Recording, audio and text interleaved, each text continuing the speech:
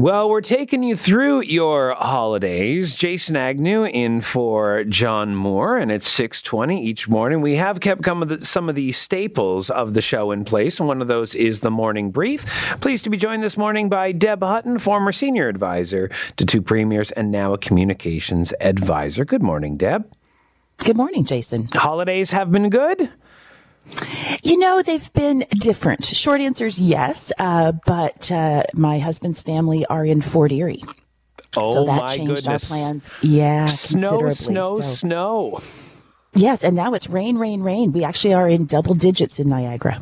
Oh, wow. All right. Well, I know I have a couple friends there that were planning on heading to Fort Erie because they had family there, and that did not happen for about 3 days from the original plan. So I think that's really the story of this holidays. Everyone has had some weather complications, whether it be trains, planes, or automobiles. Your mode of transportation doesn't matter. Things have changed. And we've been spending a lot of time over the past week talking about airports, delays, flights, and now Sunwing has canceled all flights out of Regina and Saskatoon until February the 3rd. Now, listen, I'm sure Regina and Saskatoon, Deb, aren't great places to spend winter, but if I was getting on a Sunwing flight, I'd be all too happy that they've decided to cancel, because I'm assuming this means refunds for people. Well, you got to hope so, but who knows? I mean, February 3rd seems like a ridiculously lengthy period of time to cancel all those flights. I will say from a public relations perspective, though, Sunwing is a disaster. I read some of their statements on this, and you have to feel for these people and these families who are stranded, albeit in a warmer climate. But here's what they said, Jason. They are going to repatriate most, if not all, Saskatchewan customers by January 2nd. Doesn't that make you feel warm and fuzzy and that they've got your back if you're one of these people who are stranded? It's crazy. Yeah, PR disaster is really what Sunwing is going through at the moment. I mean, I've been talking about the fact that if you're stuck at home and unable to get on a flight, that's one thing. But if you're stuck abroad, especially in a country that is not in North America, I've just been wondering about the safety concerns. I mean, I was just in Mexico at that Cancun airport. It's so overpriced, and I didn't want to go outside of it when I was there on a long delay. And people have been stuck there for, well, I know some have been there for 3 or more days. Yeah, it is really crazy. And you have to wonder, I'm not usually somebody who advocates for the government to get involved, but you have to wonder if there isn't something that needs to be done just to get people home. Agreed. Now let's talk about vacations. Let's talk about the government and one Prime Minister, Justin Trudeau. Now, I know everyone deserves a vacation. Sure, even the Prime Minister of Canada and his family. And I'm not one to rail on Justin Trudeau, but currently Justin Trudeau is vacationing in Jamaica, where the Canadian government has warned Canadian tourists of going to Jamaica due to the state of emergency that is there. And I know there's a lot more to a prime minister in planning a vacation rather than just popping on a flight and going over, but this is just bad PR as well. Yeah, it's bad judgment, Jason. I mean, if that's where he wants to go and that's what he wants to do, he will be safe. He takes a private plane, which is what is necessary when you're prime minister because of safety concerns. And he will be no doubt staying at a private, I suspect, residence. In fact, I recall when this first came out in the news that his staff did say, unlike his Aga Khan visit, that he had cleared whatever he's doing in Jamaica with the integrity commissioner or the ethics commissioner. So I don't begrudge him doing this. I actually think it's probably fine for him. I just think it's bad judgment on his part and quite frankly on his staff's part that they didn't say, hey, we're telling Canadians maybe they shouldn't go to Jamaica. Maybe not so smart for you to do the same thing. Yeah, exactly. I mean, it seems that every time the prime minister goes away, someone comes at him for something, whether it be the Costa Rica vacation in 2019 that had a $57,000 price tag attached to the flights, or even worse, the little stop in at Tofino on September 30th, 2021, which was, of course, the first ever day for Truth and Reconciliation.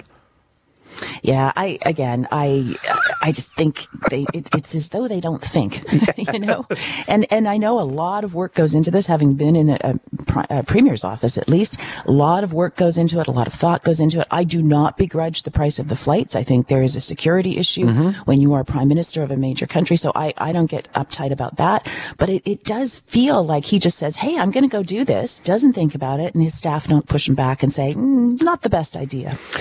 Let's talk about the everybody that is going back to work on probably January 3rd, if they're not already back at work. There's a survey out by the World Economic Forum. 74% of employers now offer hybrid work arrangements, and a majority of employees, about 68%, prefer hybrid work versus 28% wanting to work full-time from home, and only 8% of people preferring to go back full-time on site for work. I think this is a bit of a surprise, Deb, but what I'm more surprised about is that 28% is low for people that want to work full time from home. I guess, although, you know, the other thing we saw through the pandemic was the whole, and we will be dealing with it for years, in particular with kids, is the issue of mental health. And a big part of leaving the house and going to the office, even if it involves a commute, I think is very healthy for people from a social and emotional perspective. So I actually wasn't surprised at the numbers that you just read out, Jason, for employees. What surprised me is that so many employers are actually biting on this and saying, sure, let's do hybrid going forward. Yeah, 74% there. Well, once the technology was in place for the pandemic to work from home, now it can be done in a hybrid manner. So, I mean, that's very forward thinking. And I guess this, hybrid work, I think, is very much the new norm. And of course, the ripple effect coming out of this now is going to be all the workspaces, all the large office buildings. There's going to be adjustments and a ripple effect here for a lot more space available, Deb. Well, it changes a whole bunch of things. If you think about our downtown core in Toronto, for example, or the financial districts in any major city, it really changes that footprint. It changes how we function.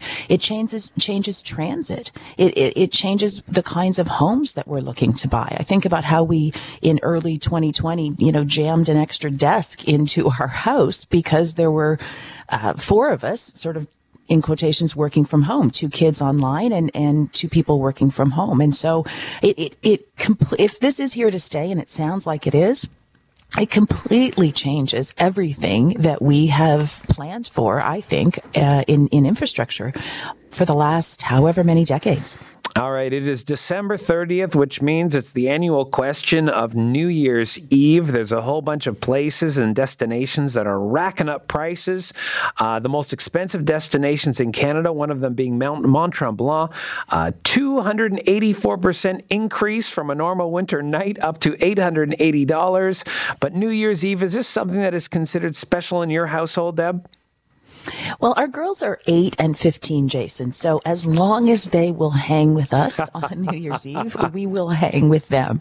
And so far, so good. So we're relatively low key because it is a family thing. Our youngest last year stayed up till midnight for the first time. And that in and of itself is a big deal. I don't think it matters to her where she is, just that she sees that clock past midnight.